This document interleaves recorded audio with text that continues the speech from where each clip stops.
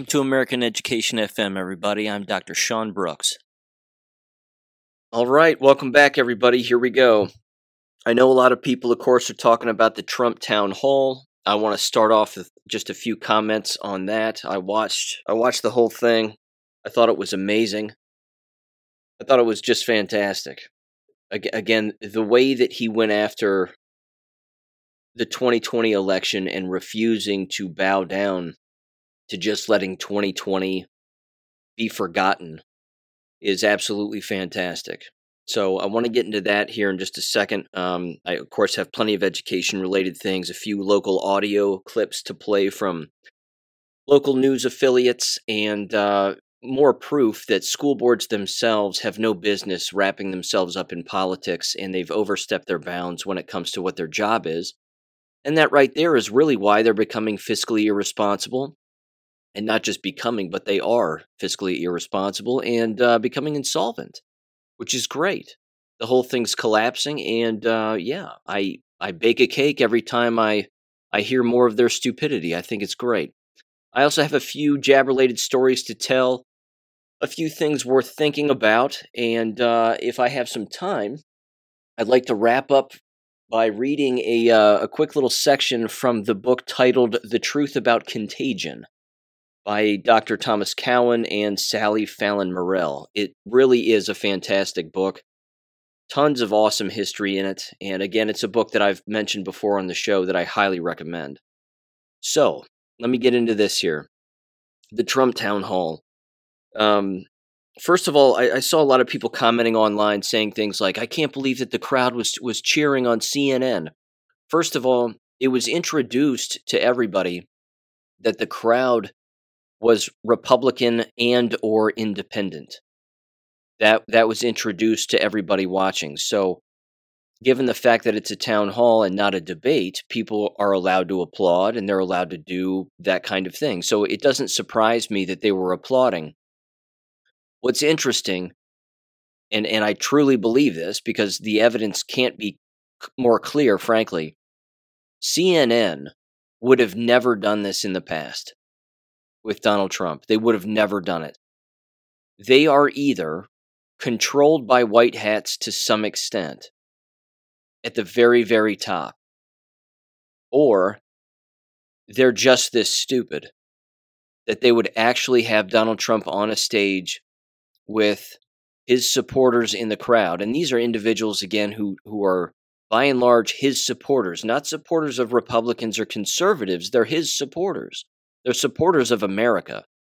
Because again, those of us looking at the dynamics of, the fake binary system of the political parties, we can clearly see that conservative and Republican is not the way to go. Clearly, left and Democrat isn't the way to go either. They're insane. But the rhinos and everybody on the proverbial right, they're not the way to go either. There is the truth. That is the only way forward here. We need peace, we need the truth, and we need that all of the time. But I absolutely loved it, how he wouldn't back down from 2020. The constant gaslighting, and this is an enormous piece, I think, that the gaslighting is going to ramp up. It's not going to go away. You can hear all the snide comments and all of the little backhanded murmurs that Caitlin Collins was making, saying, clearly that's not true. Clearly there was no fraud. It's been proven there was no fraud. They can gaslight all they want. The delivery of gaslighting, in particular the way that she was doing it, and the way that, of course, Anderson Cooper and Jake Tapper were doing the exact same thing after the thing ended, is just more proof that how you gaslight matters. There's subtle gaslighting, and then there's abusive gaslighting, which is redundant because gaslighting is abuse, but there's abrasive gaslighting. And they've lost complete control. They've lost. And by lost, I mean even the election. The election's over. Hasn't even started, and it's already over. There's no way that white hats are going to let this slip through again. But we know that it had to happen with Joe Biden and having him get in and having him show everybody how bad everything can get when You have fraud that just is allowed to happen. They can't let the fraud happen again. Again, I think it was controlled demolition in 2018 and 2020. There was rampant fraud. We know it. And we had to learn more about it. And we certainly did. But the gaslighting isn't going to go away. They're going to keep ramping up the attacks that 2020 was not stolen. January 6th was a terrorist attack and all this other garbage. None of that's true. And we know that. Which means what's coming down the line, because it's happened every single time. Every single time that the mainstream media and the deep state attempt to gaslight the ever-living hell out of us, the good guys always show up with the answer. Undeniable answer. We are going to be shown in the future, in my opinion, that 2020 was in fact stolen. There will be undeniable evidence of this. We've already seen it. I mean, we don't need to be convinced. It's the proverbial normie that has to be convinced to some extent. And again, some of them can't be saved, as we know. 4 to 6%, as it said in the Q posts, they can't be saved. They can't be rescued. They're lost forever. Whether that's population-based, again, based on the jabs, multiple interpretations, of course, or if they just refuse to understand that an entire presidential election was stolen in their generation during their time on Earth, and that is a massive, massive problem. Whether they figure that out over the course of time or not, that's ultimately up to the individual. But the abrasive nature that CNN is gaslighting people with their approach on everything, just denying, and of course just repeating themselves and saying, well, that's not true, that's not accurate, that's not true, that's false, and all these other statements that they say, it's not working out for them. It blew up right in their face. So again, it's either white hat controlled, it's hubris on their part, or it's both. But they're not winning. And they're not winning, again, in my opinion, because they've already lost. They have nothing but quicksand underneath their feet, and every single time that they move, they just sink deeper and deeper and deeper. They have not learned. Caitlin Collins, during that town hall, could have taken a completely different approach. She could have let him say what he wanted to say without challenging him. She could have asked follow-up questions. She could have asked politely for direct evidence and names of individuals, but that's not her approach. See, and again, I'm not bashing females when I say this, but as we know, there's an abrasive nature specifically from left-wing females who are angry, lonely. She's not married. She's a Jewish American. She's just angry constantly. She again used to be in the press room, remarkably rude when she was in the press room in the White House, and she hasn't changed. She of course has an earpiece in, so she's listening to people say particular things. And then of course, when the whole thing ended, it ended shortly. Again, I saw it on the guide as I was watching it on a Spectrum application. It had the thing running at least an hour and a half. And then they went to commercial before 9 o'clock. They started talking, and then they cut it off at about like 9:05. And I thought, well, that's strange. And then I kept watching, and Caitlin Collins disappeared off of that stage faster than you could possibly imagine. You should go back and watch that clip. The camera is not on her. She leaves. Trump stays there. He's applauding. He's looking at everybody, smiling. He's talking to him. He's having more dialogue with them. CNN keeps running it. Keeps running the camera on him, talking to the people. Caitlin Collins is gone. Completely off the stage. He was in complete control because that's what happens when you have the truth on your side. Every single time. When you have the truth on your side, you can make liars look like the biggest bitch in the world. It's real simple. Absolutely pure dead simple. Anybody can walk up to a microphone and tell the stone cold truth if you have nothing to lose and you know you have the truth on your side. The brainwashed masses and the people on the left will scream, shout, and yell throw tantrums, get angry, because emotion is all they have. And as we know, emotions are not facts. Nowhere close. There's just the truth. That's it. Yeah, it takes time to figure that out, but it blows me away again that CNN keeps thinking that they have the upper hand. Here's the last point I want to make.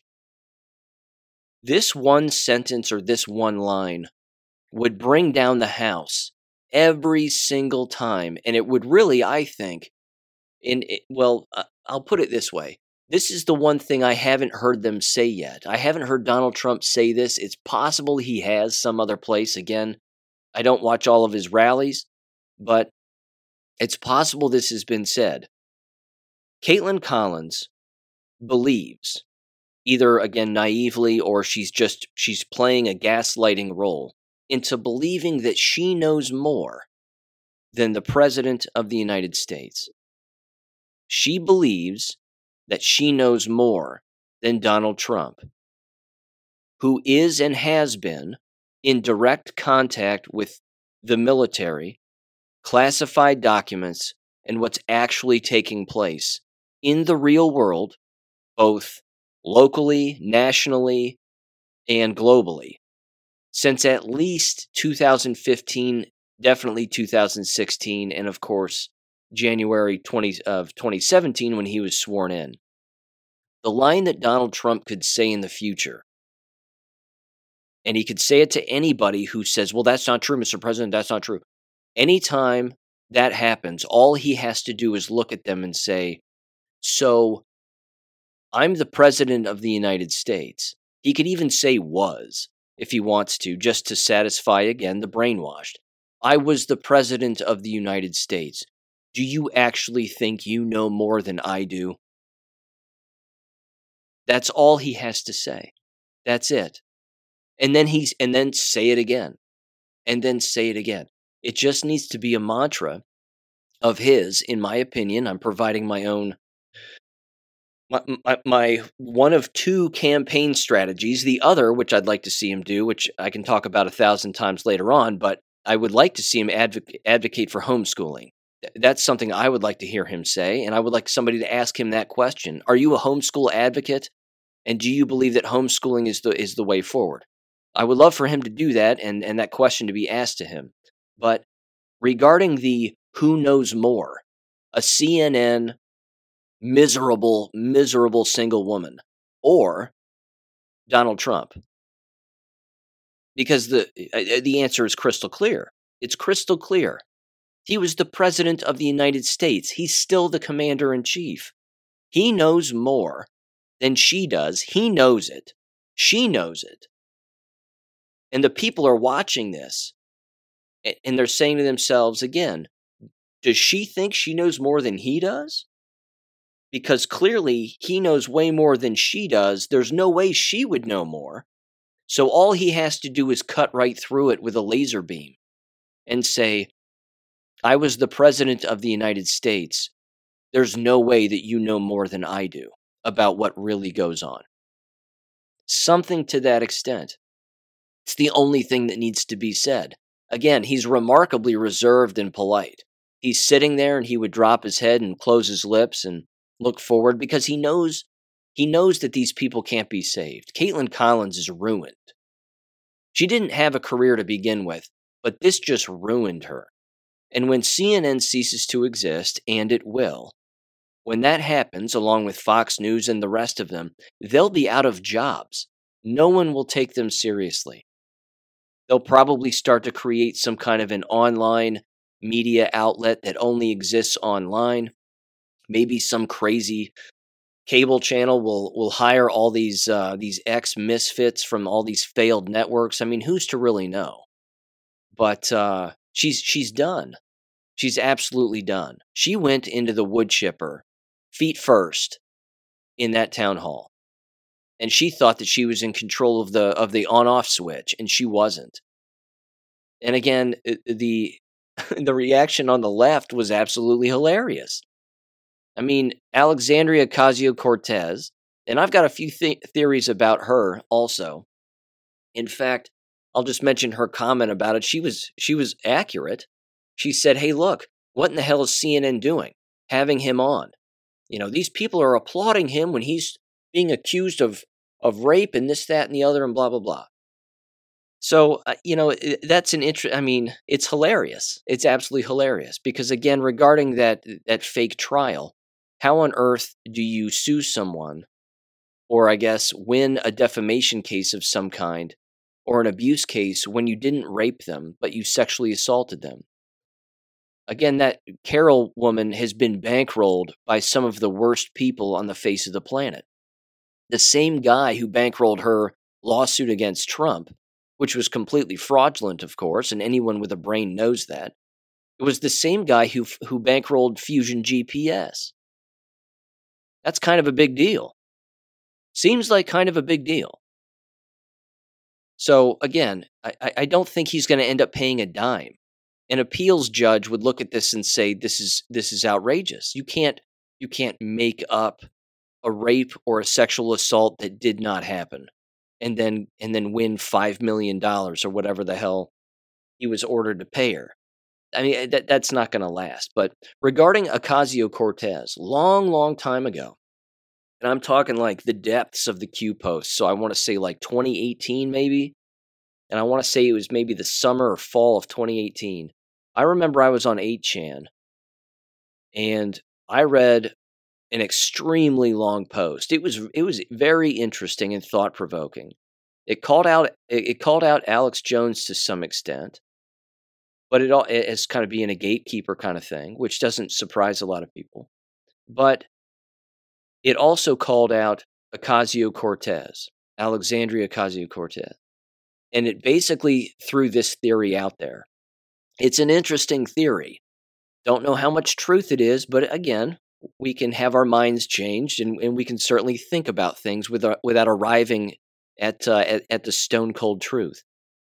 The post stated that she's a plant, and that she was hired by the White Hats to take the left as far left as possible. She was young. She was recruited.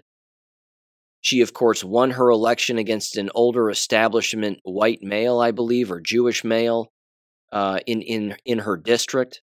She was a nobody. And then all of the sudden she won. And won big against that Democrat. And then, of course, it was a Democrat district, so she beat out the Republican hands down very easily.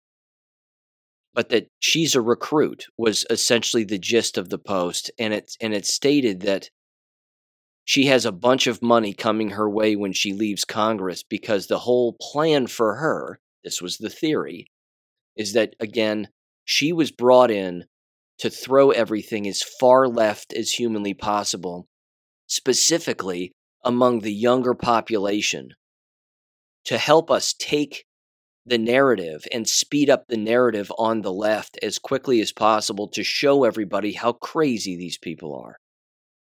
So, the theory is that she's an actor to some extent. Again, recruited, trained, CIA, white hat, whatever. That was the theory. I'm not saying I agree with it. I don't know. I'm simply saying I think it's interesting. Because again, where do some of these people come from, and why is it that she's the one that you see more often, say, than other younger Democrat, representatives or even senators for that matter? She's been the one that's been at the forefront for quite some time. She's not the sharpest knife in the drawer. I think everybody knows that. That's beyond evident. She gets made fun of constantly in these, to her face, during those congressional hearings where she's sitting on a particular committee. That happens constantly, and it's very funny. So she can fake being a hard leftist, but faking being smart is, I think, a little more difficult. I mean, I think that she's authentically not the sharpest knife in the drawer. I think that pretty much, again, goes without saying. But of course, she gets caught sounding like a fool.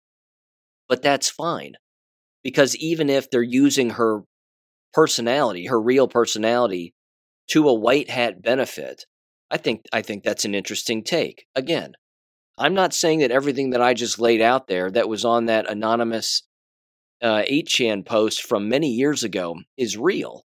I just think that we have to take things like that into consideration. That not every quote unquote elected official is clearly elected. We know that. Many of them are selected. We know voter fraud is rampant and it happens constantly. So we just have to take these things into consideration, that there are plants, that they do exist, that they are put in particular positions to either take the narrative to an extreme end to expose a whole lot, or they're brought in for a very specific reason, rather, to highlight maybe a singular issue. Again, these psyops happen all the time. They happen within our own government, against us, for us, for a variety of reasons. So I thought her reaction was hilarious because, again, it was a typical reaction. She said, "What in the hell is CNN doing having Donald Trump on?" I mean, she's basically agreeing with us. She's saying, yes, it was a train wreck for CNN.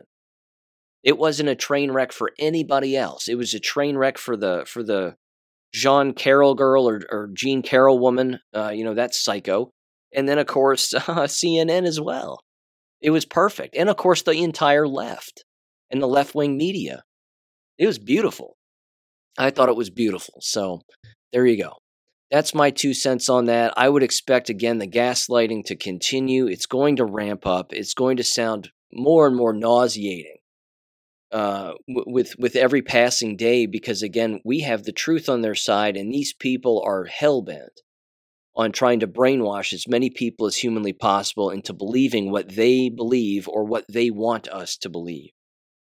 We know that 2020 was stolen, and we can't go forward without fixing 2020. We can't. The day has to come where Joe Biden, again, on the one-dimensional level of thinking, as we're watching this script play out, they have to impeach him, which you can do after a president has left office. And we know he's not really the president, and we know all of this. But what that also means is that anything that he signed, which we know he didn't sign anything that he's really signed is null and void.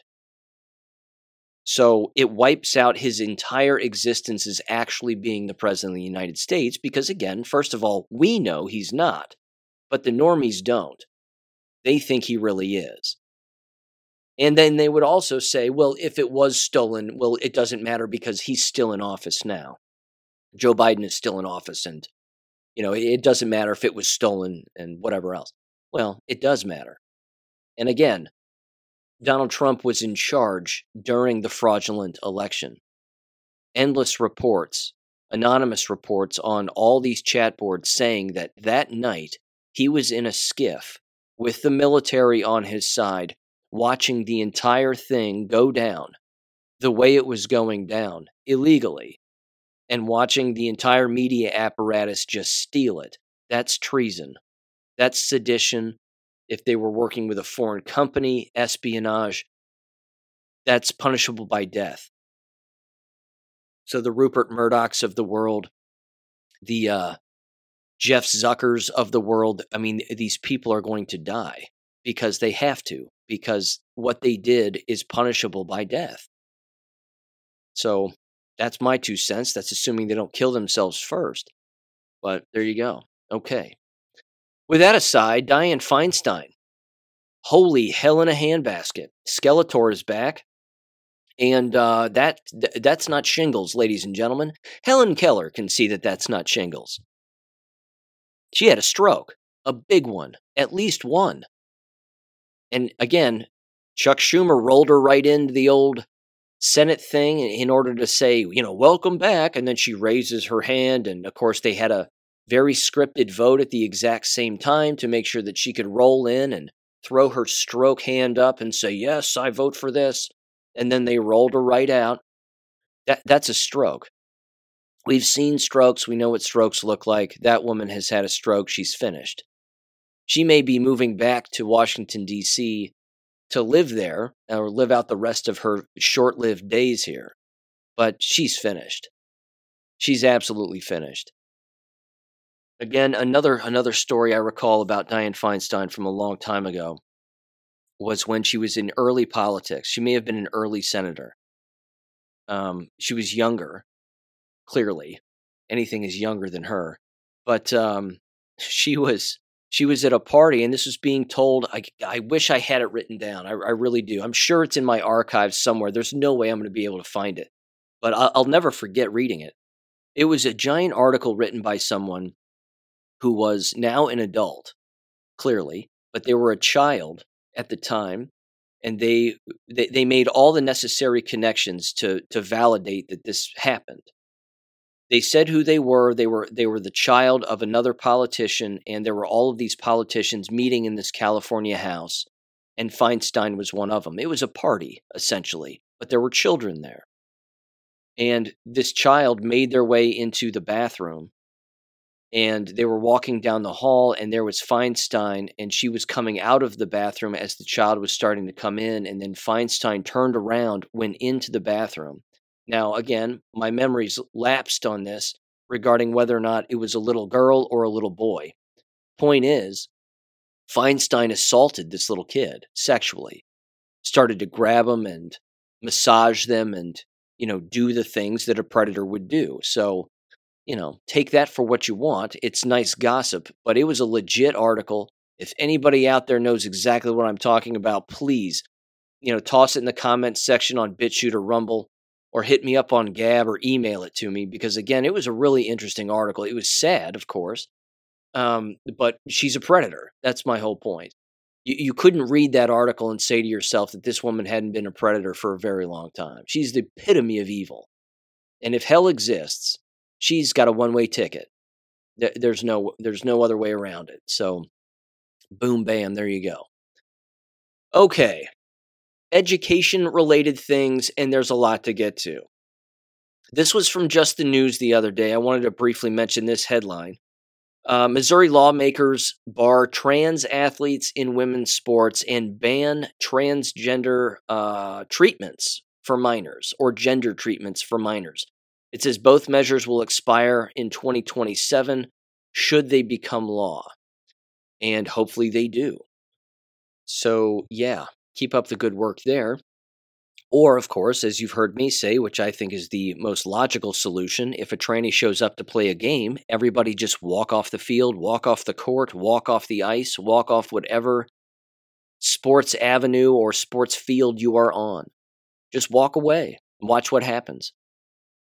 It'll be great. That sends the quickest and clearest message. We're not going to play pretend with a pretend girl. So there you go. Okay. Gateway Pundit. These goofballs, I'm telling you. Gateway Pundit's a silly outlet, but fortunately they have some things that are still relevant. Here's one. I thought this was nice that it made its way here. A bit shocking, but there you go. It says, quote, no proof exists that the United States landed on the moon in 1969, says former head of Russia's space agency. See, this is the false equivalency that you've heard me speak about time and time again. People would read this and they'd say, well, whatever, Russia said it, so they're lying. Are they? Because people here say we landed on the moon, and Russia's saying it's impossible, it didn't happen. So which is it? That's where the individual has to separate themselves from both proverbial sides, so to speak, and just look at this and examine it. Because no, we didn't land on the moon. It's impossible. In fact, I haven't gone in depth on this whatsoever, but there's plenty of proof that the moon isn't even a solid surface. I mean, if you look at it, okay, it almost looks translucent, doesn't it? There are parts of it that are brighter than others. There's also no proof that there's some sort of dark side of the moon, which of course would imply directly that that the moon is a ball, like a giant volleyball or tennis ball. I mean, it's just not. Because again, it's not giving off any light in the opposite direction. So, yeah, I think this is an excellent admission, and the fact that it made its way to the Gateway Pundit, I think, is a good thing, because again, it would open people's eyes, and hopefully they would read into it. So let me read into it briefly here. It says, over half a century has passed since Neil Armstrong made his giant leap for mankind on that huge movie stage that was filmed by Stanley Kubrick. It doesn't say that, but that's what happened. But depending on who you ask, Armstrong may or may not have left the planet. No kidding. Even now, NASA's historic feat is being challenged. No, it's been challenged since day one. It says some people believe that the U.S. government faked moon landings in an effort to beat Russians in the space race. They claim that Neil Armstrong and Buzz Aldrin acted out their mission on a secret film set, either in Hollywood Hills or in Area 51. There's also another theory that it happened at MGM Studios in Great Britain someplace, if there is an MGM Studios there. Either way, it doesn't matter. It says Dmitry Rogozin, the former head of the Russian space agency Roscosmos, if I'm saying that right, said approximately 10 years ago that he had set out on a quest to locate irrefutable evidence that the United States had landed on the moon in '69 per Zero Hedge. The lack of proof led him to doubt that Apollo 11 landed on the moon. Quote, about 10 years ago, when I worked in the government, I sent an official request to Roscosmos to provide me with documentary evidence of the America's stay on the moon, which at the time was still at the disposal of the federal agency. Rogozin said in a post on Telegram on Sunday, quote, I was painfully embarrassed by the fact that the Soviet cosmonaut returning from multi-day expeditions could barely stand on their feet and underwent a long recovery after such flights. And the Americans crawled out of their lunar ships like cucumbers from the garden, he added. It's true. It's 100% true. It goes on. There's 3 more paragraphs to it. But yeah, it's actually physically impossible in order to be quote-unquote weightless for an extended period of time because it's based on your inner ear. And your inner ear, of course, is where balance is located. Now, if you're anything like me, and you've had at least 1 concussion, I've had 2, they're not fun, you can't hardly move when you have a concussion. Again, your inner ear is thrown off. Your brain has swelled a little bit inside of your skull. There's been some bruising of the brain, but you can't remain weightless because your inner ear requires you to be still and on the ground. So if an individual was weightless for X amount of time, your inner ear would eventually become so agitated, you would be doing nothing but vomiting, and you would lose consciousness. It would not matter how much oxygen you had. You could be in a oxygen tank, so to speak. You could be on oxygen tanks regarding masks. It wouldn't matter. Your inner ear would become completely thrown off. You would lose consciousness after vomiting profusely. It's impossible. It just doesn't happen. So, yeah, I think it's great. The more that a story like that makes its way to the Gateway Pundit, it's going to start opening up somebody's eyes to the fraud. And as we know, if you have any curiosity as a human being whatsoever, you're going to ride that rail all the way to as much truth as you possibly can, and you're going to keep riding it. And the more truth that you're exposed to and the more truth you learn about, you never come back from that. You don't. The lies become buried forever. And they're not even buried. They just evaporate. And then they never return.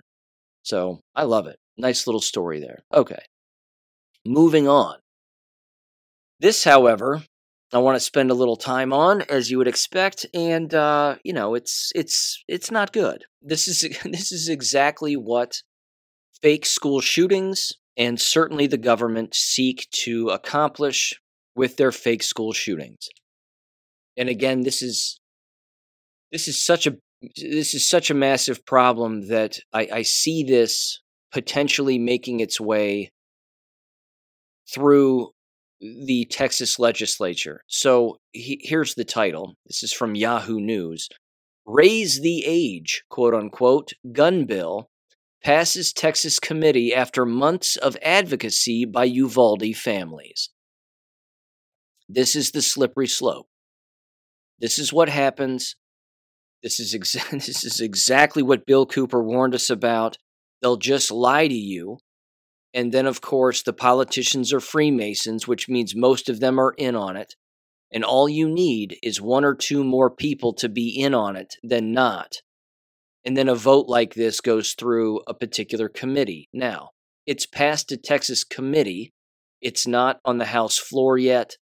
It's not being passed by the Senate, and it's certainly not being written into law by Wheels Abbott. And he's an abomination too. But this is still not good. This passed with an 8-5 vote, and they're raising the age to purchase a rifle from 18 to 21, which means theoretically you can't own a firearm unless it's a shotgun in the state of Texas, unless you're above 21 years old. If you're 18, congratulations, you can get a shotgun, but you can't get an AR style semi-automatic rifle, which means, again, are you allowed other kinds of rifles at the age of 18 or not? They're basically attempting to disarm Texans is essentially what I'm trying to say here. So, yeah, it's an abomination. It says in a shocking and last-minute turn of events in Texas, yes, I'm sure it's shocking, it's scripted, a bill that would raise the minimum age to purchase an AR-15 style semi-automatic rifle from 18 to 21 passed out of the House committee Monday, advancing the measure hours before a key deadline.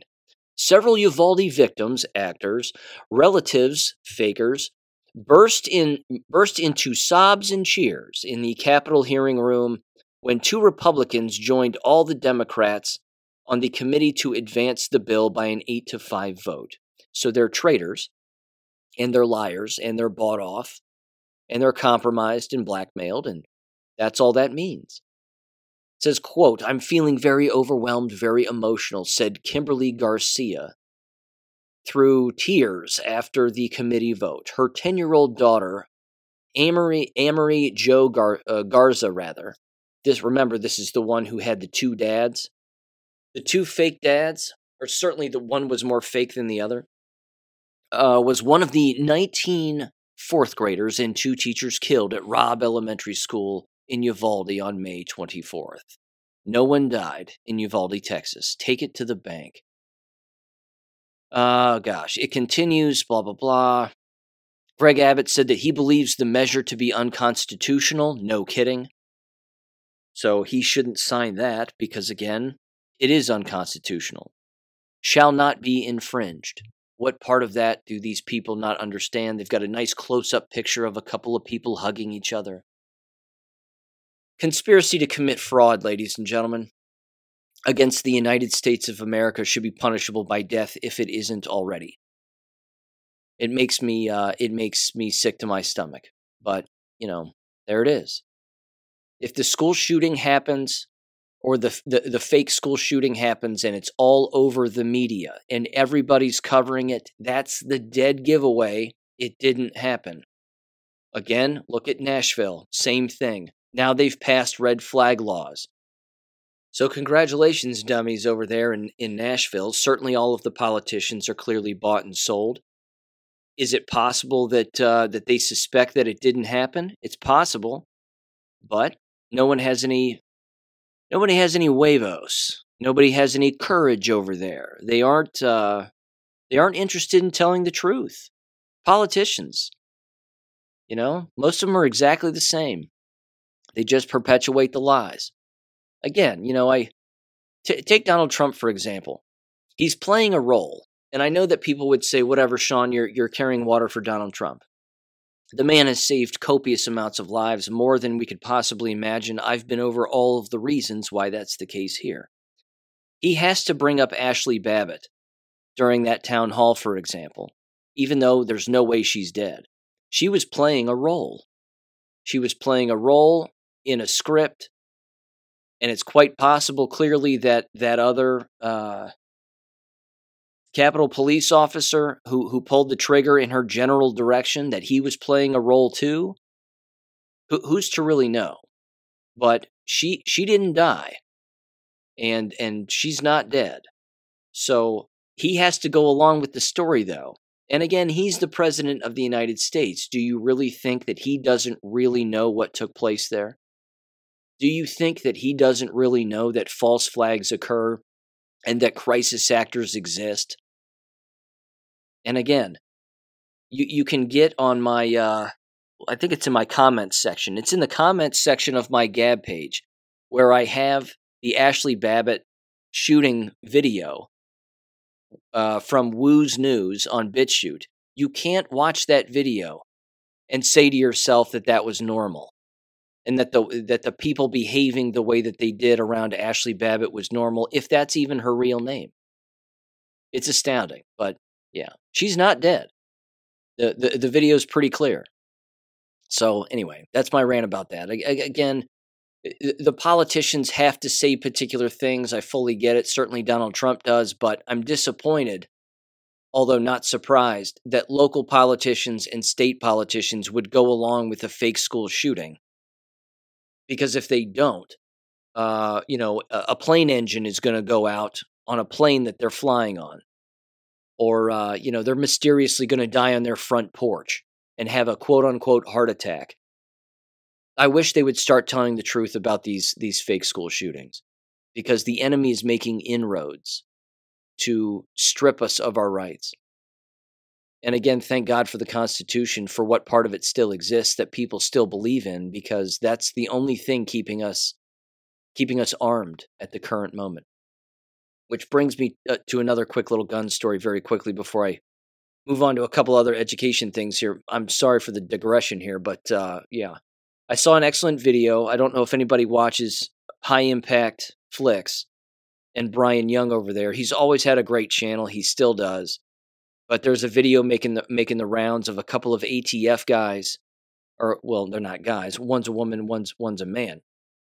But they approach this trigger maker, and he makes triggers for SEAL Team 6 and the military and whatever else. And the ATF shows up, these two agents, and they show up and they say that what he's doing is illegal. Well, that's not true.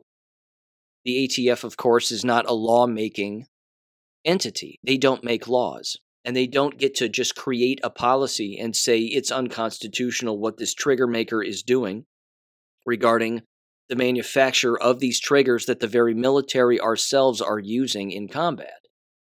Certainly in training exercises and whatever else. But they show up and they basically look at them and they say, okay, we fully understand your stance. You don't want to give them up, but understand if you don't give them up, then you're breaking the law. And he goes, no, I'm not breaking the law. He goes, you two have to make a decision as to what side you're on, because the ATF doesn't make laws and Congress hasn't passed any laws regarding these triggers. It hasn't been signed into law by any president of the United States. None of that is legit, which means you're just enforcers. And again, the male ATF agent was kind of taking a back seat, and he looks at the dude and he goes, look, man, I fully understand. I totally agree with you. The female was a little more upfront and a little more abrasive. She took the lead. She was trying to play the good cop maybe, but it didn't work out for either one of them. Both ATF agents left without confiscating this guy's triggers that he legally manufactures for the military. And that was that.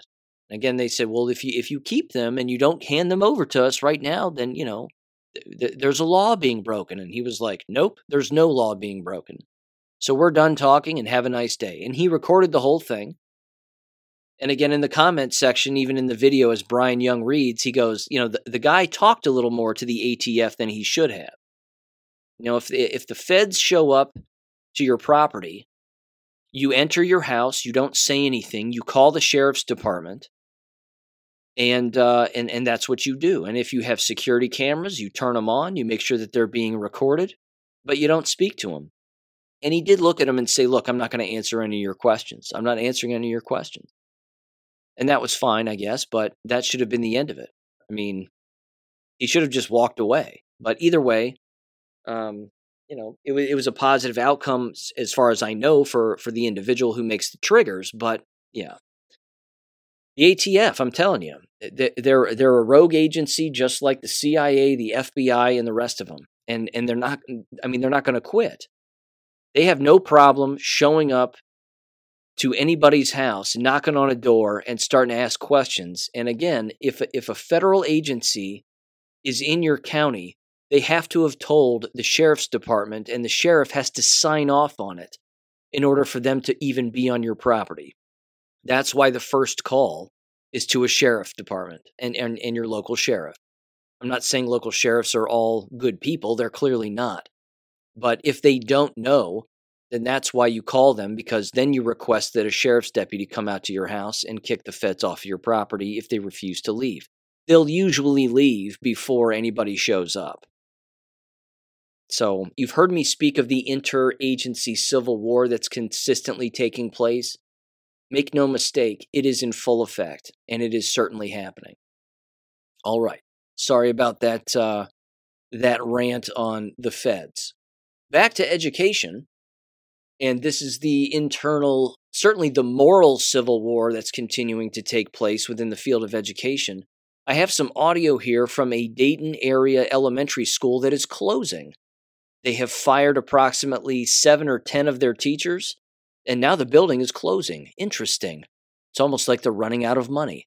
It's almost like they don't have enough people to hire to actually do the job anymore. So I have some audio for that. Give this a listen in 3, 2, 1. School was already on the clock after the North Mount School Board updated its strategic plan back in February and announced the school would eventually close. But the superintendent says a recent decision at the polls sped up that process.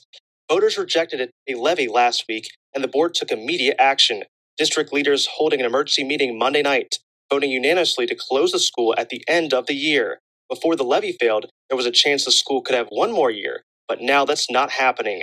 The district is reporting a $7 million deficit. Selling this building will cut $5 million off that shortfall. Englewood Elementary has nearly 300 students, making it one of the smaller schools in the district. But it was successful. State test scores put the school in the top 30% for the 2020-2021 school year, with students beating the state averages in math and reading. The students will be split between Union Elementary and Englewood Hills Elementary next school year.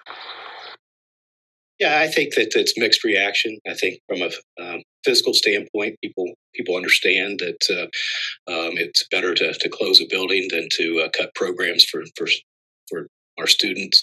But if you live close by, or if you've been to that building, there's an emotional part of it as well, and there's a kind of a grieving process, because that's been a part of our community for a long time, and we certainly understand that.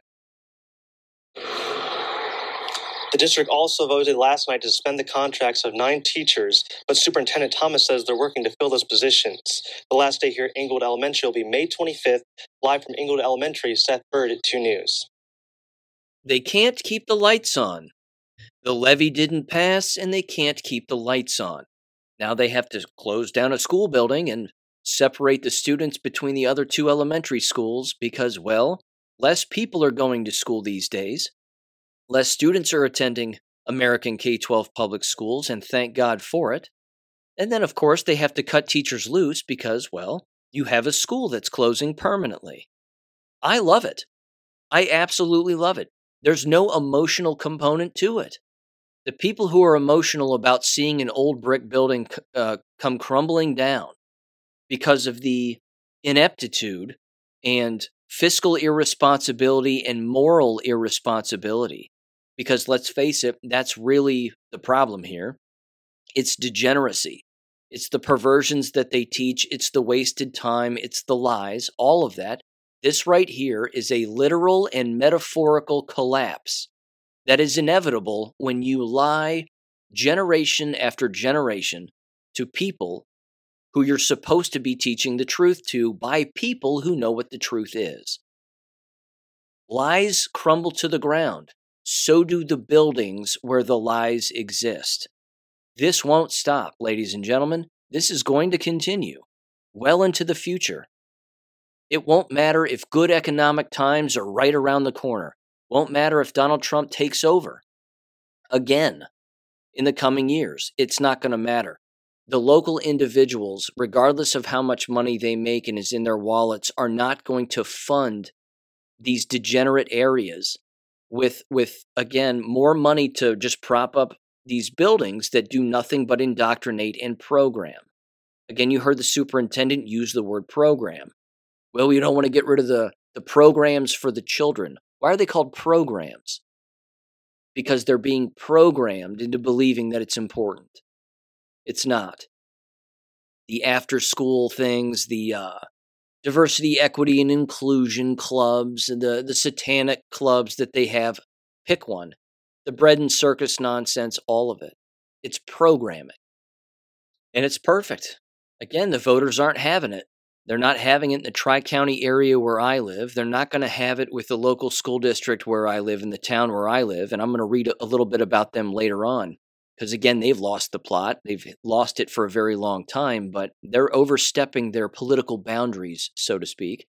They should focus on keeping the lights on. Instead, they're submitting statements to the state about how they don't like their parental Bill of Rights thing that's apparently going through, which again, joke's on them. That entire bill is about everybody. But with that aside for a second, before I get to that, let me mention this. Winton Woods is it's a national, well, it's a state park, I believe, if I'm not mistaken. Beautiful golf course. But their school district is located on the outer belt of Cincinnati, Interstate 275. And this is from the local Cincinnati affiliate WLWT, Channel 5, NBC. Winton Woods employee on leave amid investigation into possible inappropriate messages. Weird how another pedophile allegedly gets caught in a school environment. Weird how the predators know exactly where the prey is. Give this a listen in 3, 2, 1.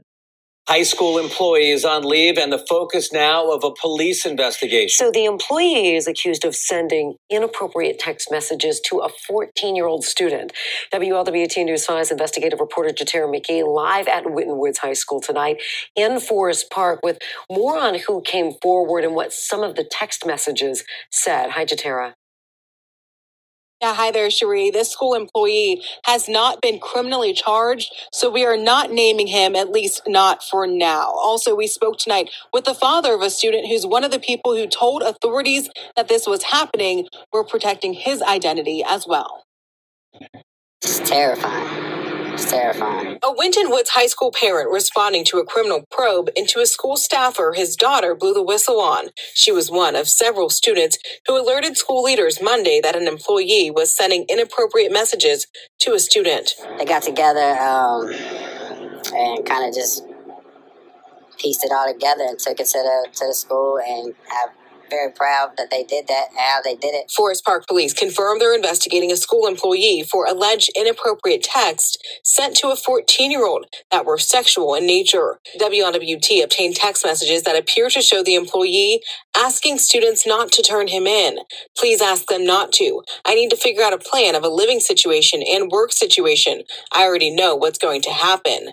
Like, this will literally end my life as it is, and any opportunity to work anywhere or do anything. The texts appear to show him offer students bribes to stay quiet, texting, please ask what they all want from Starbucks during first bell. And like any and all classes y'all went out of for the remainder of the year, I will let y'all. I am saddened to have broke the bond we all built over the year. And this man is around these children daily, many times during the day, and it's scary. It's scary. Superintendent Anthony Smith writes, we are conducting a thorough investigation. Our proactive measures tend to be our best support, which is that students are guided to see something, say something.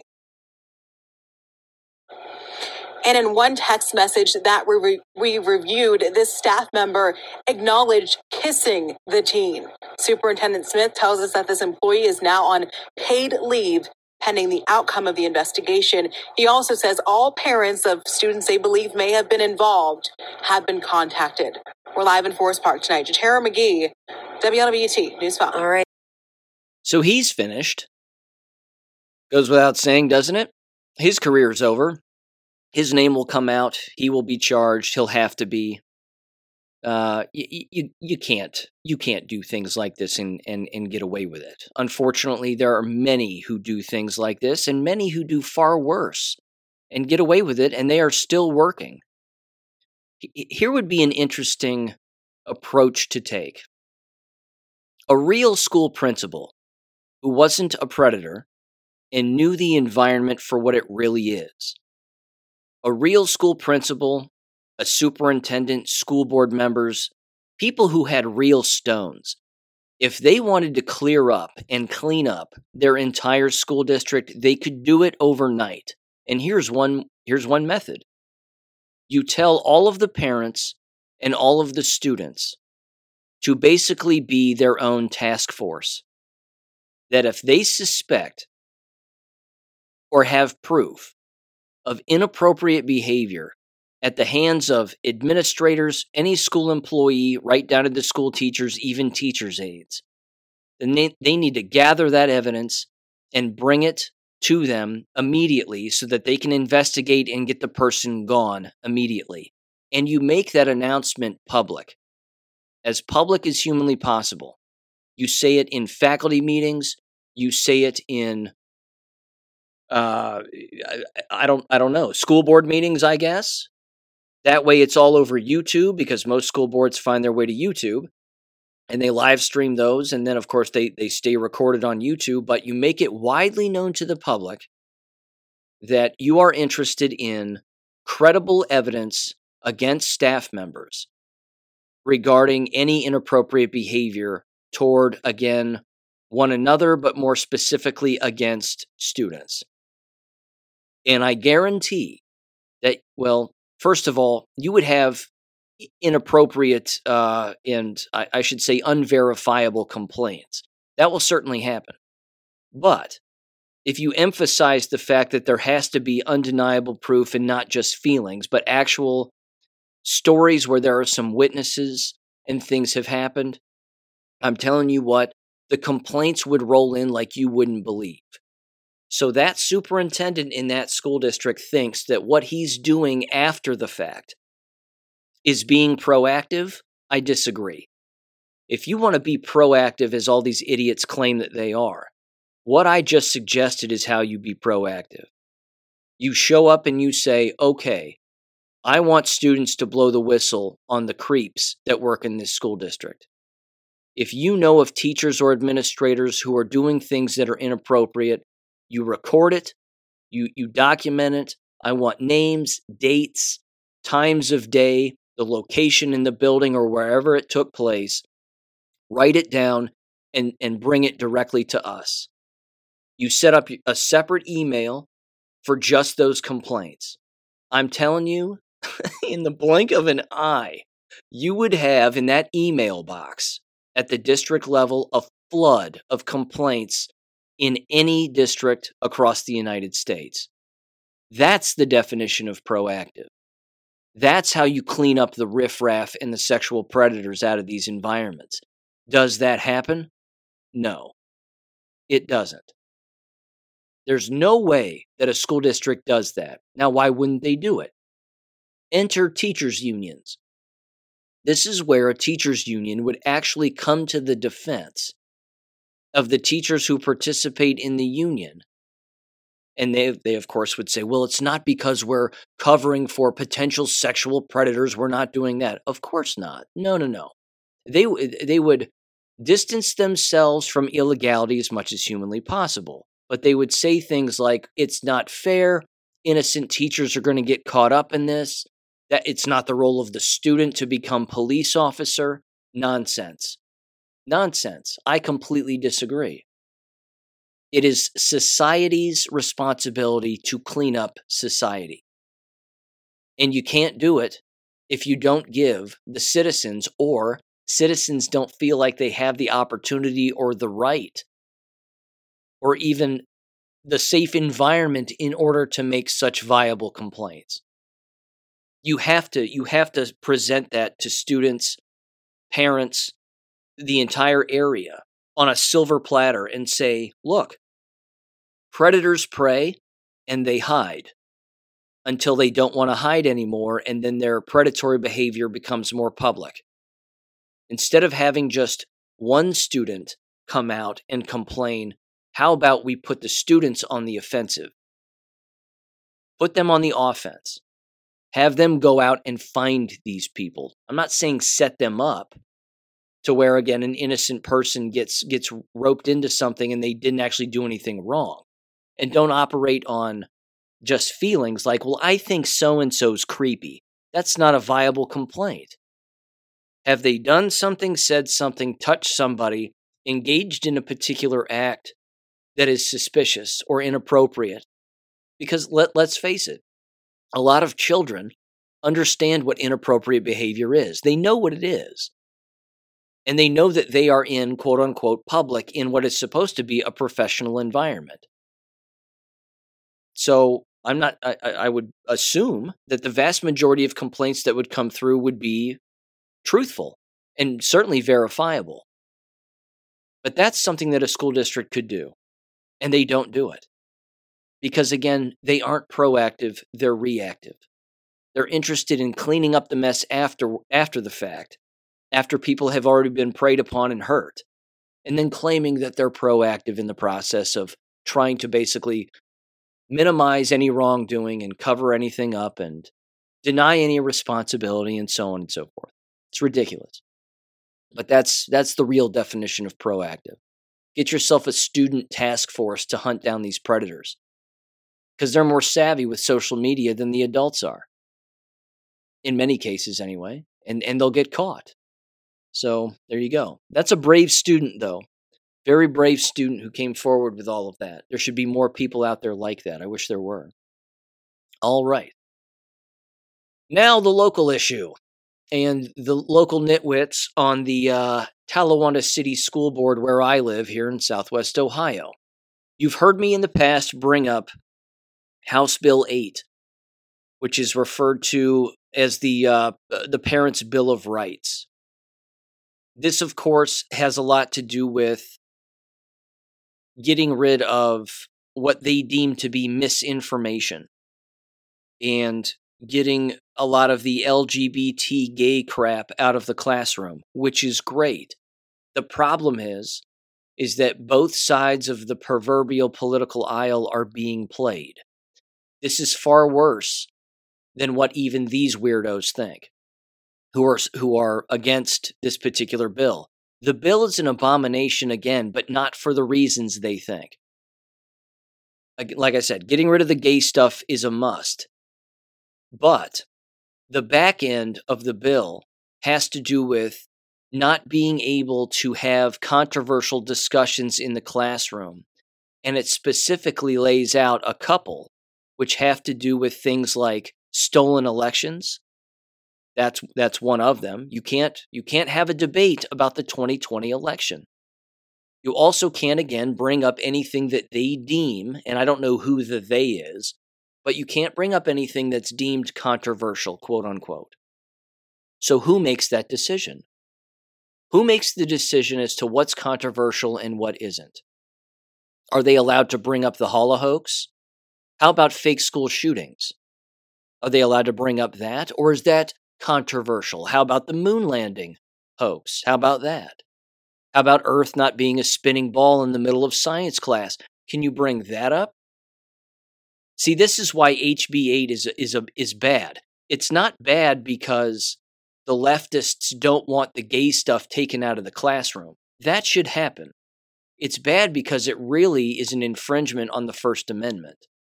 And we know, again, that the degenerates with the gay agenda in the classroom setting are using the First Amendment as their excuse as to why this bill is unnecessary and shouldn't pass the Ohio Senate, and certainly shouldn't be signed. It will be signed. The problem is again, as I've rambled on long enough, it really is about squashing free speech across the board.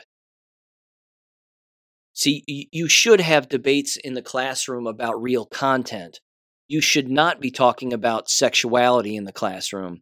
unless it's a health education classroom. And even then, well, unfortunately, Ohio doesn't have any health education standards. So, the book is wide open as to what they can discuss. But anybody with any morals or values or knowledge on the subject of health education wouldn't be bringing up the transgender stuff unless it's in the most factually accurate avenue humanly possible, which of course has to do with its original roots, where it came from, who started it, why it began, how it is a brainwashing mental illness that seeks to have the very individuals self-mutilate themselves, and then have that ultimately further lead to the mental and emotional decline of them to the point where they end up committing suicide or addicted to drugs or whatever it may be. That's the real education that should take place regarding all of this. The unfortunate part is even this bill would keep people from teaching that factually accurate information in the classroom about the sexual degeneracy that goes along with the LGBTQ agenda. That's the real problem. So both sides of this bill, Republican, Democrat, same fingers on the same corrupt hand. They have no idea that what they're supporting and opposing is really bad for everybody. So here's what this is some testimony. It says, and this was tossed to me by a friend of mine, and it says this. It says at the top, testimony provided to the Ohio House Primary and Secondary Education Committee, and it has to do with opposing HB 8. The Parents' Bill of Rights. And this was provided by Rebecca Howard, who is gay and sits on the Talawanda City School Board. I think they're gay anyway. Kathleen Knight Abowitz, she's been called a Maoist, if memory serves. She's an old Miami University professor, and she's a lunatic, in my opinion. And Edward Thoreau, old Eddie, with his Just for Men Van Dyke mustache and Fu Manchu, and he just paints the mustache. It's beyond bizarre, and he's also queerer than a $3 bill. With that said, he's the superintendent, of course. Here's what it says: submitted May 8th of 2023. Chairman Byrd and members of the Primary and Secondary Education Committee, thank you for allowing us to share our perspectives on House Bill 8, the Parents' Bill of Rights. We are educators and board members from the Talawanda City School District in Southwest Ohio, representing 3,000 students and their families. Again, I have to... It's great. This is great. Oh, these people. It's Sun Tzu to the bone. I have to stop already. First paragraph here. When you're a school district, all right, and you're becoming insolvent, you normally want to keep your mouth shut. Normally, you don't want to say anything. You don't want the state to know who you are. You don't want to introduce yourself to people. You just want to be real quiet and stay in your office and do whatever you can to balance the books, because you're about to have the state come in and take over your entire district. Not these idiots. These people are not just criminals, but they're actually going to the state agencies to identify who they are, inject themselves into a political conversation to shine a giant light on their own degeneracy as a school district, and the fact that they are becoming insolvent. And they're not hiding themselves. They're exposing themselves by exposing themselves to this ideology and this degeneracy. Again, one of the interesting things regarding the pathology of arsonists is arsonists love seeing their own work when they've done it. They will light a building on fire, and then they will stand back in the distance and watch it burn. That's why many arsonists get caught, because they're still on the scene of the crime watching the thing burn after they've just committed the crime. If a real arsonist was interested in getting away with it, they'd cover their tracks and make sure that their faces and voices were never seen or heard from ever again. Not so with school district members. Not so with school board members, in particular hard leftists. It even happens on the right. Seeming conservative school board members can't keep their mouths shut when their own school districts are falling apart. So they quite literally go to the state asking for help. You've heard me bring this up in the past. The only help the state offers them is taking over their entire district and firing them. I love it. These people are so flippin' stupid. They have no idea that, again, they're showing their face after they've robbed a bank. It's amazing. It's absolutely amazing. I love it. They're this dumb. This is why, again, they're criminals. They belong in jail for what they've done here, for the mismanagement of this entire situation. They belong in jail. But at least they're exposing themselves after the crime. Keep it up. Keep it up, dummies. I love it. Second paragraph, sorry. This is just amazing. It says, we strongly oppose HB 8. Existing Ohio legal code already offers parents substantial rights when it comes to the education of their children in public schools, and the vague nature of the wording in this bill will serve to target LGBTQ plus students and families, as well as classroom teachers, so they say. We present 3 key concerns that we hold as educators and board members regarding this legislation. This, again, is the biggest problem with school boards these days, and it's been like this for a long time. They are political entities when they're not supposed to be. What they're supposed to do is balance the books and go home. That's it. But they inject themselves into these local, state, and national debates where they have no business saying anything.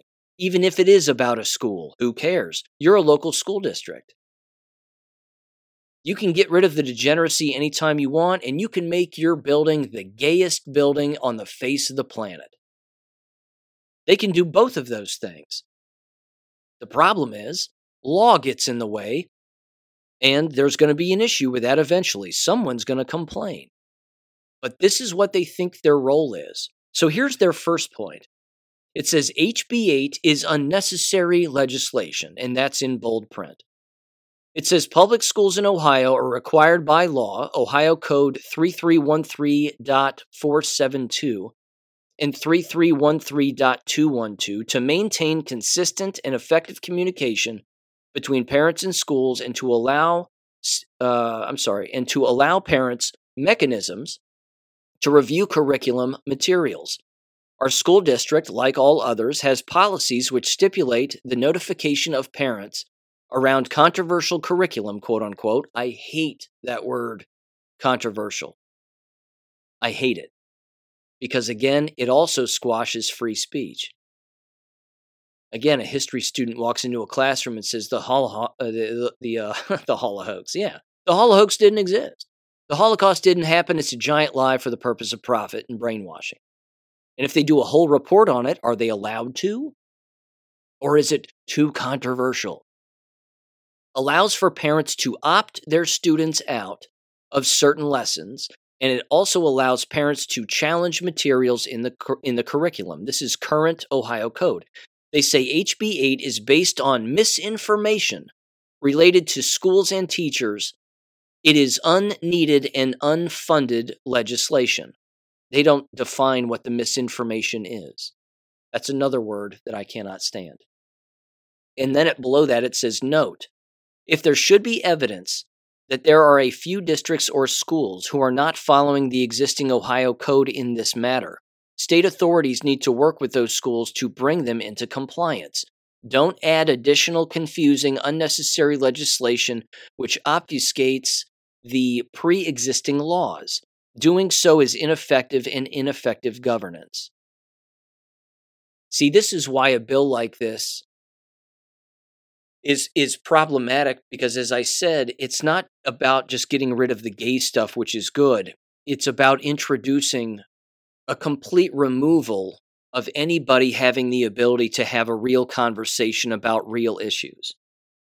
Again, given this bill, you wouldn't even be able, as I said earlier, to bring up the real history of the LGBTQXYZ bullshit movement. You wouldn't even be able to do that. And that's quite an education because it's remarkably dangerous, remarkably degenerate, and totally disgusting. And people need to know about that. But with this, yeah, you wouldn't be able to teach it, essentially, or certainly educate people about it. And I thought that's what these environments were all about. I thought it was all about teaching the truth. Weird. Apparently not. Number 2. This is their second complaint. It says this legislation can be easily used to target LGBTQ plus students in our schools. Here comes the victim blaming. Requiring schools to report changes to a student's mental and emotional or physical health or well-being. Sounds like the legislature would be requiring schools to out LGBTQ plus students to their families. Sharing this information without student consent is potentially traumatic for the student and can even be dangerous to their mental and physical health.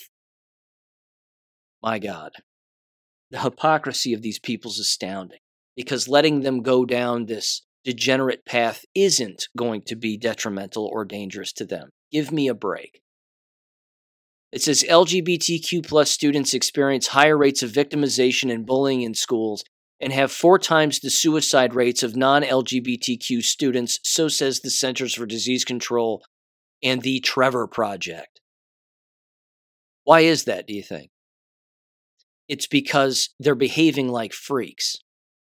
It's because they're mentally ill and trying to push their mental illness on everybody as if it is normal. Yes, they're going to get made fun of. And they experience more suicide because they believe things that are not real, and they're trying to normalize insanity because they're already ill. That's why the suicide rate is as high as it is among them. Not to mention the chemical castration and the genital mutilation, but that's another subject for another time. Same thing though. Number 3, their third complaint, HB 8 will encourage witch hunts against teachers. Here we go. Now every teacher is going to be the victim also.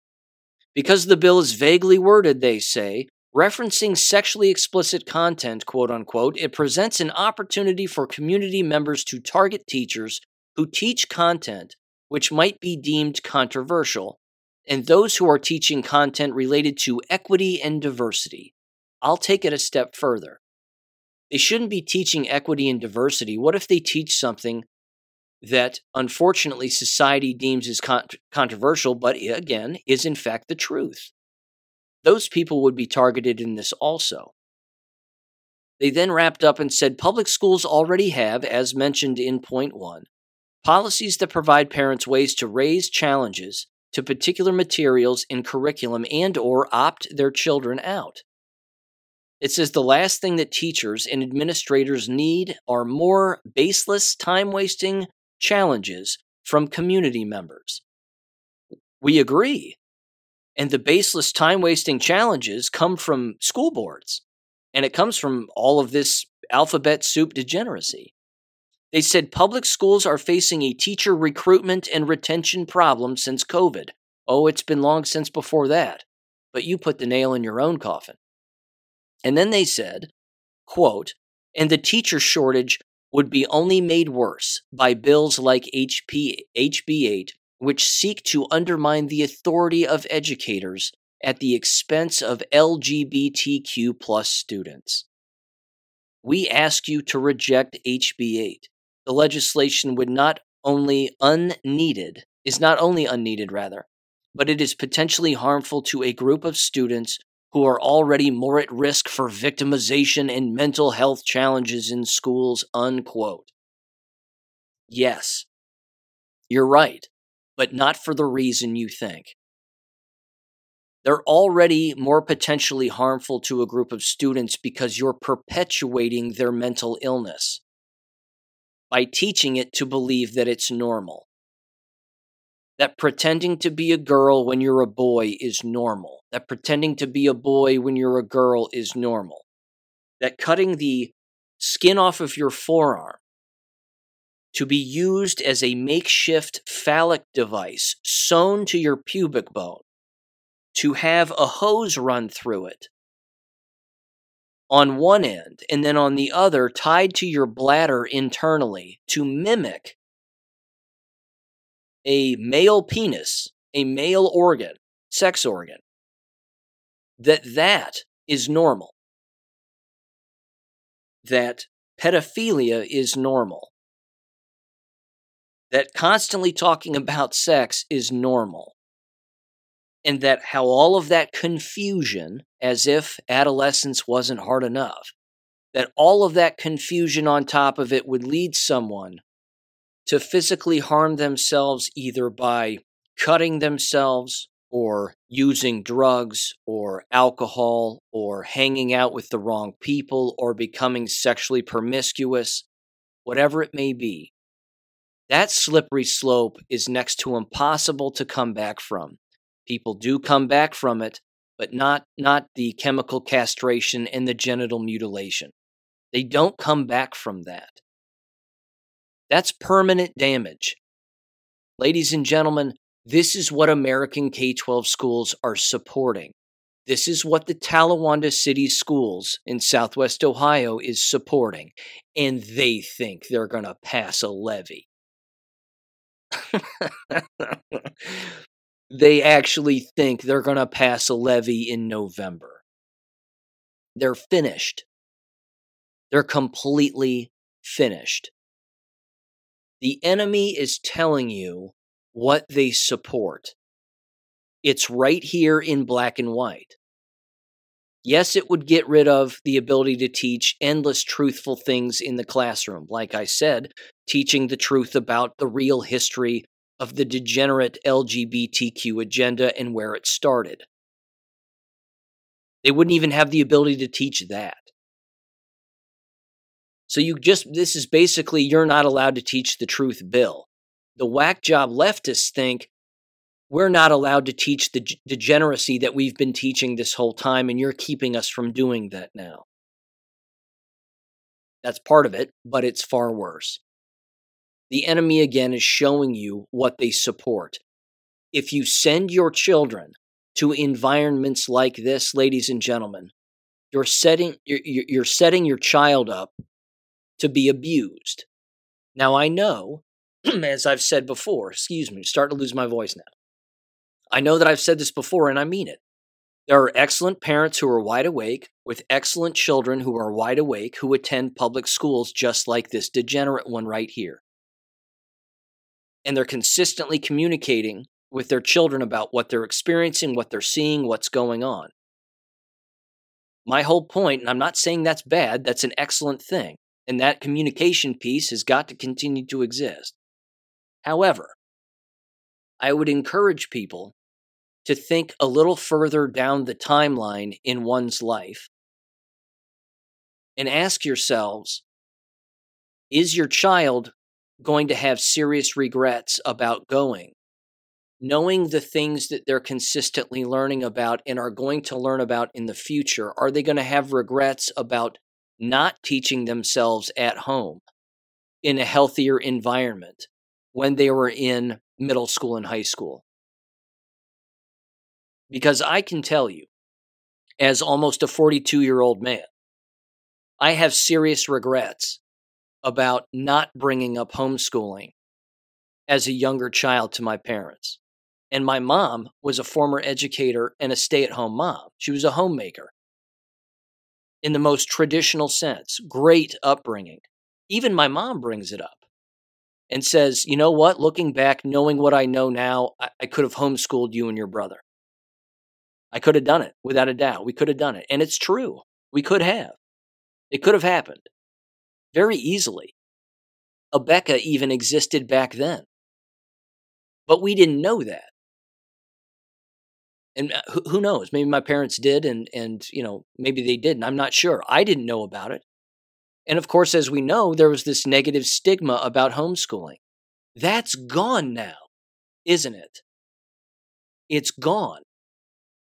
There's no more negative stigma about homeschooling. In fact, by the grace of God and the Great Awakening, that coin has been completely flipped.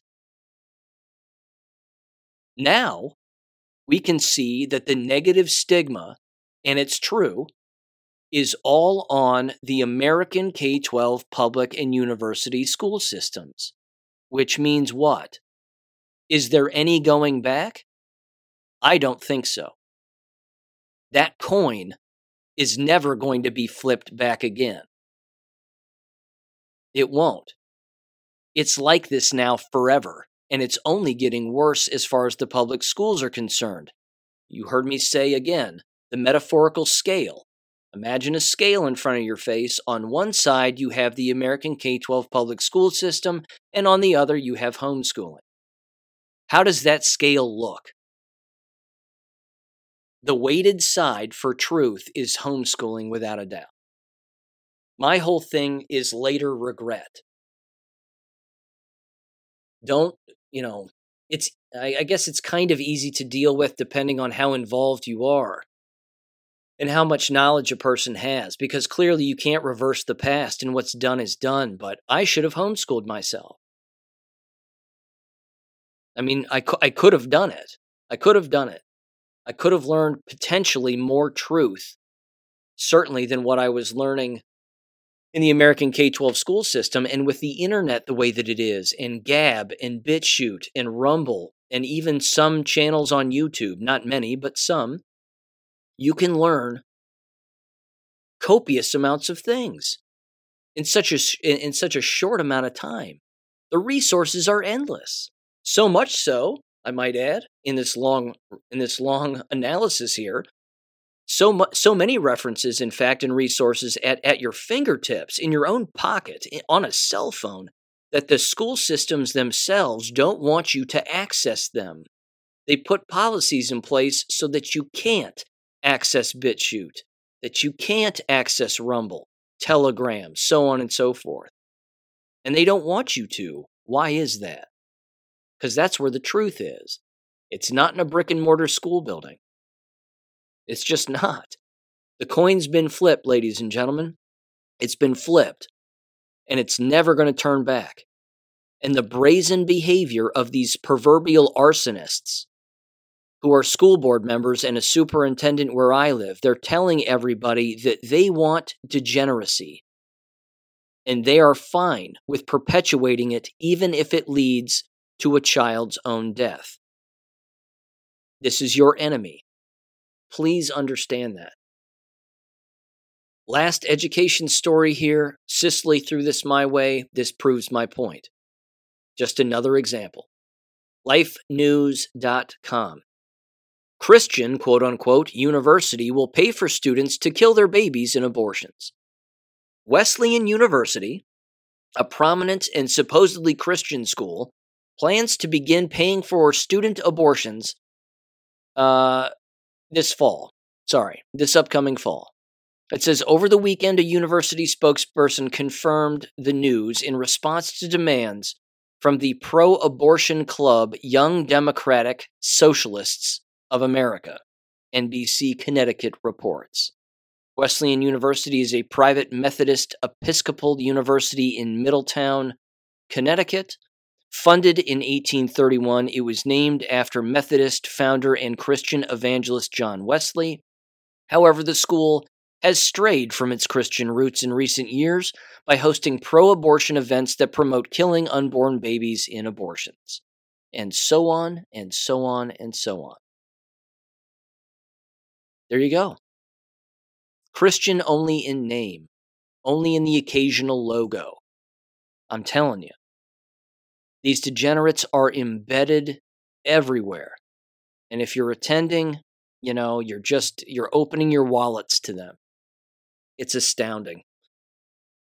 Okay, jab-related things. A few things here. First of all, a little story and a couple of observations. You've heard me mention before on YouTube how there are more and more YouTube channels popping up with quote-unquote so-called influencers talking about their health problems.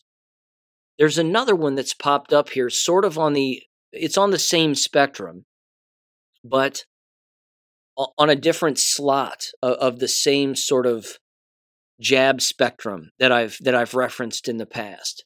This has to do with two individuals who I saw on YouTube, and I watched their explanations very briefly, and I thought it was interesting, so I wanted to bring it to your attention. The first person, Pat McAfee. You've heard me mention him before. He's a former punter for the Indianapolis Colts. He has his own sports show. He's double jabbed at the very least. And he was also the one who, of course, had Aaron Rodgers on his show after, and he's good friends with Aaron Rodgers, but he had Aaron Rodgers on his show after Aaron Rodgers was on Joe Rogan's show, if memory serves, where, of course, Aaron Rodgers, was telling Joe Rogan that he didn't take the jabs, and here's why. And then Pat McAfee had him on his show, having taken the jabs himself, as Pat McAfee has openly admitted. And the look on his face when he was talking with Aaron Rodgers was astounding. I mean, it was amazing. Recently, however, being double jabbed at the very least, Pat McAfee has had a child with his wife. Now, I don't know if his wife is jabbed or not, but I wanted to mention this because this is happening. Jabbed individuals are giving birth to children. It doesn't make giving birth to a child impossible. It can make it very hard, as endless stories and endless scientific proof have proven, and I've mentioned almost all of it on this show. But I'm certainly not wishing any harm on Pat McAfee's child, nor his wife's. That's not the purpose of this. The purpose is this: it would be very easy for a jabbed person to say, well, to hell with all the people who said that you can't have kids if you're jabbed. They might even say that about me. It's possible Pat McAfee saw the school board speech that I gave, where I clearly referenced the New England Journal of Medicine article, not by name, but I referenced the statistics at the time, which of course became worse. The statistics became far worse when it came to fertility, and are terrible. But it would be easy for an individual potentially like him or someone else who is jabbed and does give birth to, again, say, to hell with all of those people who said we can't have kids. Look, I had a kid. You're wrong. We're right. Go to hell. I would simply put out this word of caution. You don't know what lies ahead for your child, because either you or your wife are either individually or collectively jabbed. On top of that, are you allowing your newborn child to receive the standard protocol, as it seems to be, unfortunately, for vaccinations? On top of the fact that you and your wife potentially are jabbed. Again, I know Pat's jabbed because he's openly admitted it, or unless he's lying about it. But there's that piece, because again, that's how poison works. And that's how damaged DNA works, is it doesn't necessarily flip the switch when you think it's going to flip the switch. You're not in control of that. It decides. The development of the DNA decides. So, brief history lesson again very quickly. We know that childhood cancer did not exist before the invention of vaccinations. Didn't exist. Wasn't even a thing. Never happened. We know that vaccinations cause childhood cancer. Unequivocally. So do other things. Household cleaning products, poisonous food, things of that nature. But it is without a doubt vaccinations. When that strikes a person, as it did my nephew when he was about 2.5 years old, you don't get you just don't get to decide when that happens. The timetable isn't up to you. So I would encourage people to take that into consideration. I wish the best for their child. I don't want their child to die. I'm not interested in proving a point because I'm not a psycho. I'm simply saying that if anybody is out there and they've had a child and they or their spouse, individually or collectively, have been jabbed and they've reproduced, they should be very, very cautious. Because this is where the excuse of sudden infant death syndrome rears its ugly head yet again, and people start believing that as that being some thing that occurs. There's no such thing as sudden infant death syndrome. There is just poisoning as a result, typically, of vaccination and the impact that that has on a young, developing DNA inside of a child. So I wanted to bring that up. Again, I fully know that jabbed individuals are having children. I just wonder how long is it going to take before the child shows the potential ill effects of the parents being jabbed. That's all.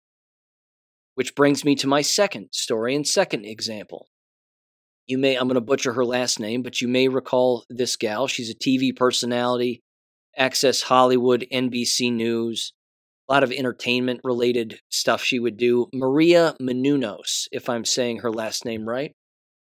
I watched this brief videos about 6 or 7 days ago on YouTube of her discussing how she had pancreatic cancer. Now, a number of years ago, she had brain cancer, apparently, a brain tumor.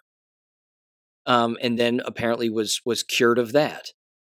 Allegedly. Again, pseudo-actress in the media. I'm assuming she's telling the truth. I don't have necessarily any reason to believe she's lying, but it is NBC News, so take it with a grain of salt. And I'm not saying that to be disrespectful. I'm just saying I don't know.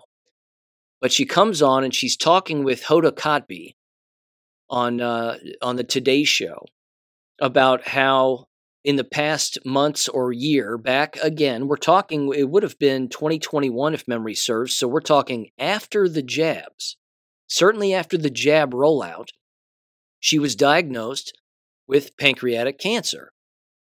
They never bring up the jabs, as you would suspect or expect, and they honed in more on how she was pregnant at the time, and then she thought that it was like some abdominal pain, and then it wouldn't go away, and then they had an MRI, and then they thought it was one thing, and then it turned out to be pancreatic cancer.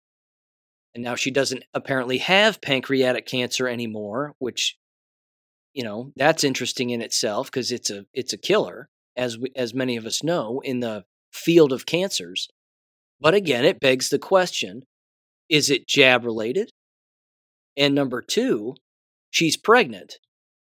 So she says even now, which means how long does she have before there's a potential miscarriage, and is she actually going to take the child to full term? I don't know. And again, I'm not wishing ill will. That's not what I'm doing because I'm not a psycho. I'm simply making these, excuse me, I'm simply making these observations based on what people are saying, and then I'm listening to what they're not saying. And then I'm throwing that up against what we know has gone on. And even what, again, as even Pat McAfee has allegedly admitted that he is jabbed. So these are just some of the questions I roll around in my head when I make these observations, because I'm skeptical of a number of different things, but I'm also wondering whether or not, because again, this is the distrust in the media, they can't be trusted. So would it be possible that they would roll out an individual and say that they have recovered from cancer and that they're jabbed, but they're fine, and now they've given birth and they're fine and everybody's fine? Would they do that as a media apparatus to squash the published scientific literature and the conversation regarding infertility when it comes to the jabs? I think they would. Because let's face it, if they can fake a school shooting and get legislation passed or move legislation forward to strip people of guns, why can't they do this? Look what they did again with the whole COVID thing. I mean, they lied about it. They lied about the shots. They lied about the illness. They lied about everything. But we're all supposed to suddenly believe that individuals aren't having ill health effects as a result of potentially being jabbed. Yeah, I'm not sure I buy it all the time. So if the Maria Menounos gal, or however the hell you say her name, if she's actually pregnant, I don't wish ill will on her or anybody. Same thing with McAfee. I don't wish ill will on him or his child or his wife or anybody. And as God is my witness, I don't know if I've said this here on the show or not, but I have quite literally prayed that the jabs turn to water in everybody who has taken them. And I emphasize the word everybody. I understand there's a lot of evil people out there that we would love to just watch disappear, due to their own negligence in their own hand. I mean, again, it sounds bloodthirsty, but I have prayed that be the case regarding these shots, that they turn to water and that they don't hurt people. Because I know that God does miracles for people. It happens. It's 100% provable. But I also know that that's not entirely up to me. So take that for what you want. But again, people are finding things out the hard way, and we know that their capacity for rationalization and compartmentalizing particular issues, in particular regarding this issue, is astounding. It's absolutely astounding. So there's that too. There was also this. There was an anonymous post, which I've since accidentally deleted. It was interesting, but it was on Gab, and it was an individual describing a sexual experience that they had with someone who was jabbed, a sexual encounter, having intercourse with someone who was jabbed when they were not. And they said something like 2 days after the interaction, their lymph nodes started to swell and were visibly large in their neck, looking in the mirror. And then they said 3 days after the experience, they had sweats and chills and a fever and felt terrible. And then a week or so after the interaction, blisters started to appear on the palms of their hands. And they said that they weren't, they were blisters that had fluid on the inside of them.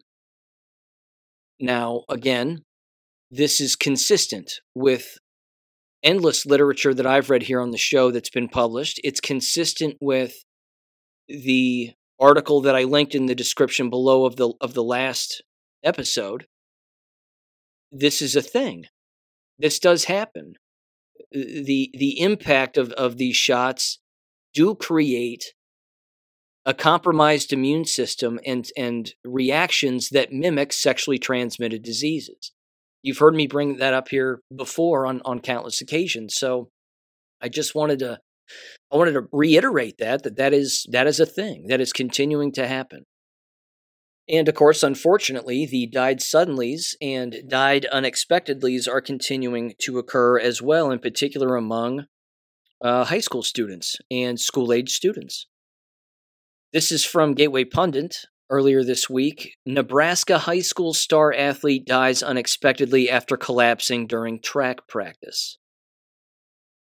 It says Wisner Pilger High School senior Hunter Palmer, 18, died after collapsing during track practice on Friday, days before he was set to graduate. It's unclear the cause of his death. Well, I think we know. We can certainly take a guess. So this is continuing to be a thing. This is it's unavoidable. This is just going to be unavoidable. And the consequences of it are unavoidable, and the long-term sustainability, so to speak, to use that word, is going to be unavoidable regarding the existence of the American K-12 and university school system. With that said, let me read this then. In conclusion, this comes from an excellent book titled, again, The Truth About Contagion, Exploring Theories of How Disease Spreads by Dr. Thomas Cowan and Sally Fallon Morell. This was published in 2021.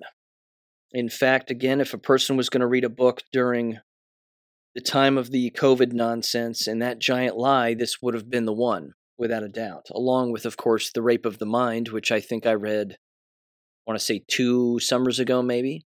Fantastic book. I highly recommend The Rape of the Mind if you haven't read that one either. This is in the first chapter.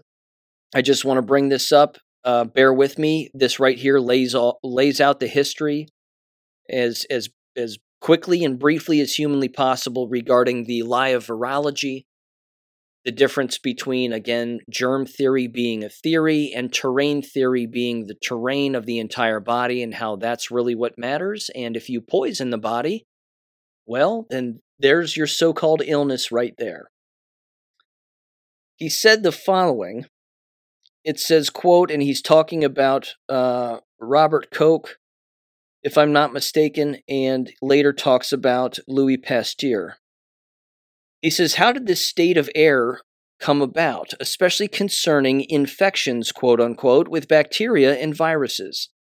It goes back a long time, even to the philosophers espoused in ancient Greece.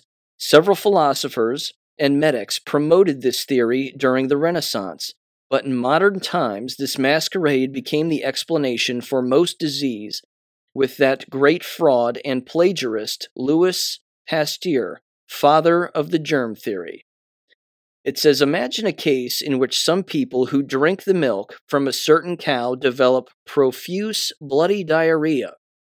Your job is to find the cause of the problem. You wonder whether there is a transmissible agent in the milk that is being consumed by the unfortunate people, which makes them ill. This seems perfectly reasonable thus far. Then you examine the milk under the newly invented microscope apparatus and find a bacterium in the milk. You can tell that by its appearance that it is different from the usual bacteria that are found in all milk. You carefully examine the milk, discover that most, if not all, of the people with bloody diarrhea, in fact, did drink the milk. When you examine the milk consumed by people who didn't develop diarrhea and find that none of the milk samples contained this particular bacterium, you named the bacteria Listeria after a fellow scientist. Then, to wrap up the case, you purify the bacteria so that nothing else from the milk remains. You give this purified bacterial culture to a person who then develops bloody diarrhea. The clincher, no pun intended, is that you then find the same bacteria in their stool. Case closed, infection proven. According to Pasteur, anyway. He then says, Pasteur did this type of experiment for 40 years. He found sick people, claimed to have isolated a bacteria, gave the pure culture to animals, often by injecting it into their brains, and made them sick. As a result, he became the celebrity scientist of his time, feted by kings and prime ministers and hailed as a great scientist. His work led to pasteurization, a technique responsible for destroying the integrity and health-giving properties of milk. His experiments ushered in germ theory of disease. And for over a century, this radical new theory had dominated not only the practice of Western medicine, but also our cultural and economic life. We are proposing a different way of understanding the milk study. For example, what if the milk came from cows that were being poisoned or starved? Maybe they were dipped in flea poison. Maybe they were fed grains sprayed with arsenic instead of their natural diet of grass. Maybe they were fed distillery waste and cardboard, a common practice in Pasteur's day in many cities around the world. We now know with certainty that any toxins fed to a nursing mammal show up in their milk. What if these Listeria bacteria are not the cause of anything, but simply nature's way of digesting and disposing of toxins? After all, this seems to be the role that bacteria play in biological life. If you put stinky stuff in your compost pile, the bacteria fed on the stuff and proliferate. No rational person would claim the compost pile has an infection. In fact, what the bacteria do in the compost pile is more of a bioremediation, or consider a pond that has become a dumping ground for poisons. The algae see, quote unquote, the poison and digest it, returning the pond to a healthier state, as long as you stop poisoning the pond. Again, this is bioremediation, not infection. If you take aerobic bacteria that need oxygen, and put them in an anaerobic environment in which their oxygen supply is reduced, they often produce poisons.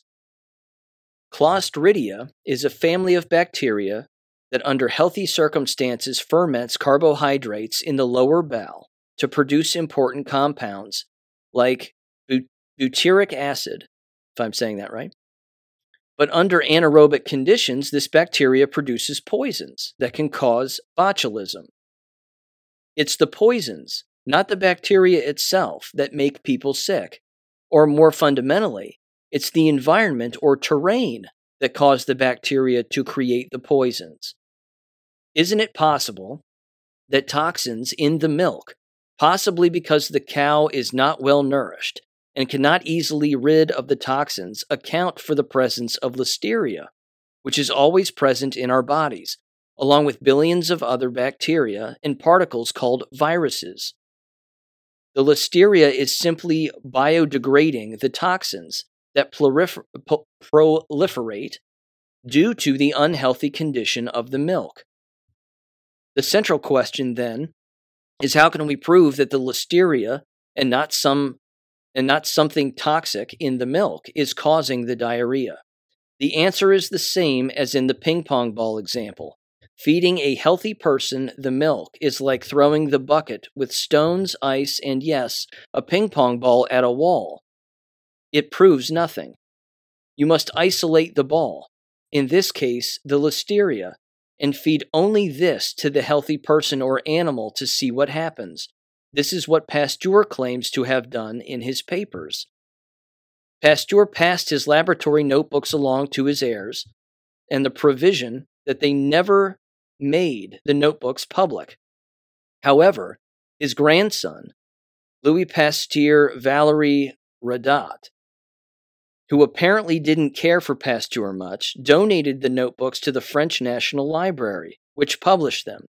In 1995, Professor Gerald Geeson, I'm saying that right, of Princeton University, published an analysis of these notebooks which revealed that Pasteur had committed massive fraud in all his studies.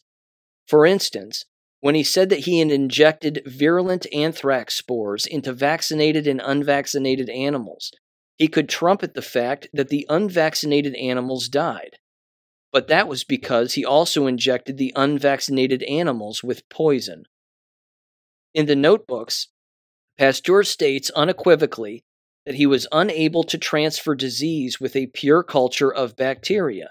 He obviously wasn't able to purify viruses at that time. In fact, the only way he could transfer disease was to either insert the whole infected tissue into another animal. He would sometimes inject ground-up brains of an animal into the brain of another animal to prove contagion, quote-unquote, or resort to adding poisons to his culture, which he knew would cause the symptoms in the recipients. He admitted that the whole effort to prove contagion was a failure, resulting in his reputed deathbed confession, quote, "The germ is nothing. The terrain is everything," unquote. In this case, terrain refers to the condition of the animal or person, and whether the animal or person has suffered from poisoning or starvation. Since Pasteur's day, no one has demonstrated experimentally the transmissibility of disease with pure cultures of bacteria or viruses. No one has bothered since Pasteur's time to throw a ping pong ball at a wall and see what happens. incredible as that may seem, we are sitting on the house of cards that has resulted in incalculable harm to humanity, the biosphere, and the geosphere of the earth. Unquote. Again, the book is The Truth About Contagion, Exploring Theories of How Disease Spreads by Thomas Cowan, MD, and Sally Fallon Morell.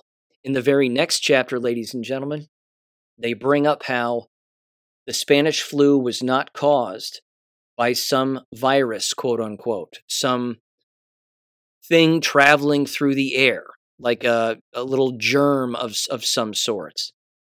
They actually directly blame it on electricity and the invention and widespread use at the time of antennas for the very first time in human history, in particular on military bases.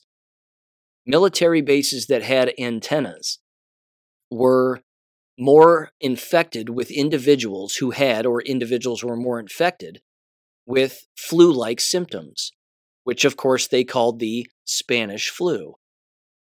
I'm sure they had their reasons for calling it the Spanish flu, also probably rather nefarious, but the point is the entire next chapter talks about electromagnetism and how electromagnetism is the cause of a disruption of the cells inside of our body that make us ill. Hence 5G. And how Wuhan, China had more 5G towers in just that city than the entire United States. And when they turned those on, you saw people dropping. Not an accident. And 5G towers are still going up in the United States. So think about that one. It's not about cell phone service. It's about disrupting the cells in the human body. And as we know, we are electrical beings. We're 90% water. We are conductors of electricity. And this is having a very negative effect on the jabbed. And that's not going to get better unless those towers come down and the entire medical industry collapses. So with that said, ladies and gentlemen, thank you for listening. I highly recommend checking out the book. It's a page turner, and wow, the history in it is incredible. So with that said, I'll catch you on Monday. Have a great weekend. Peace. Thank you for listening to American Education FM. Make sure and check out AmericanEducationFM.com for more information. Take care and God bless.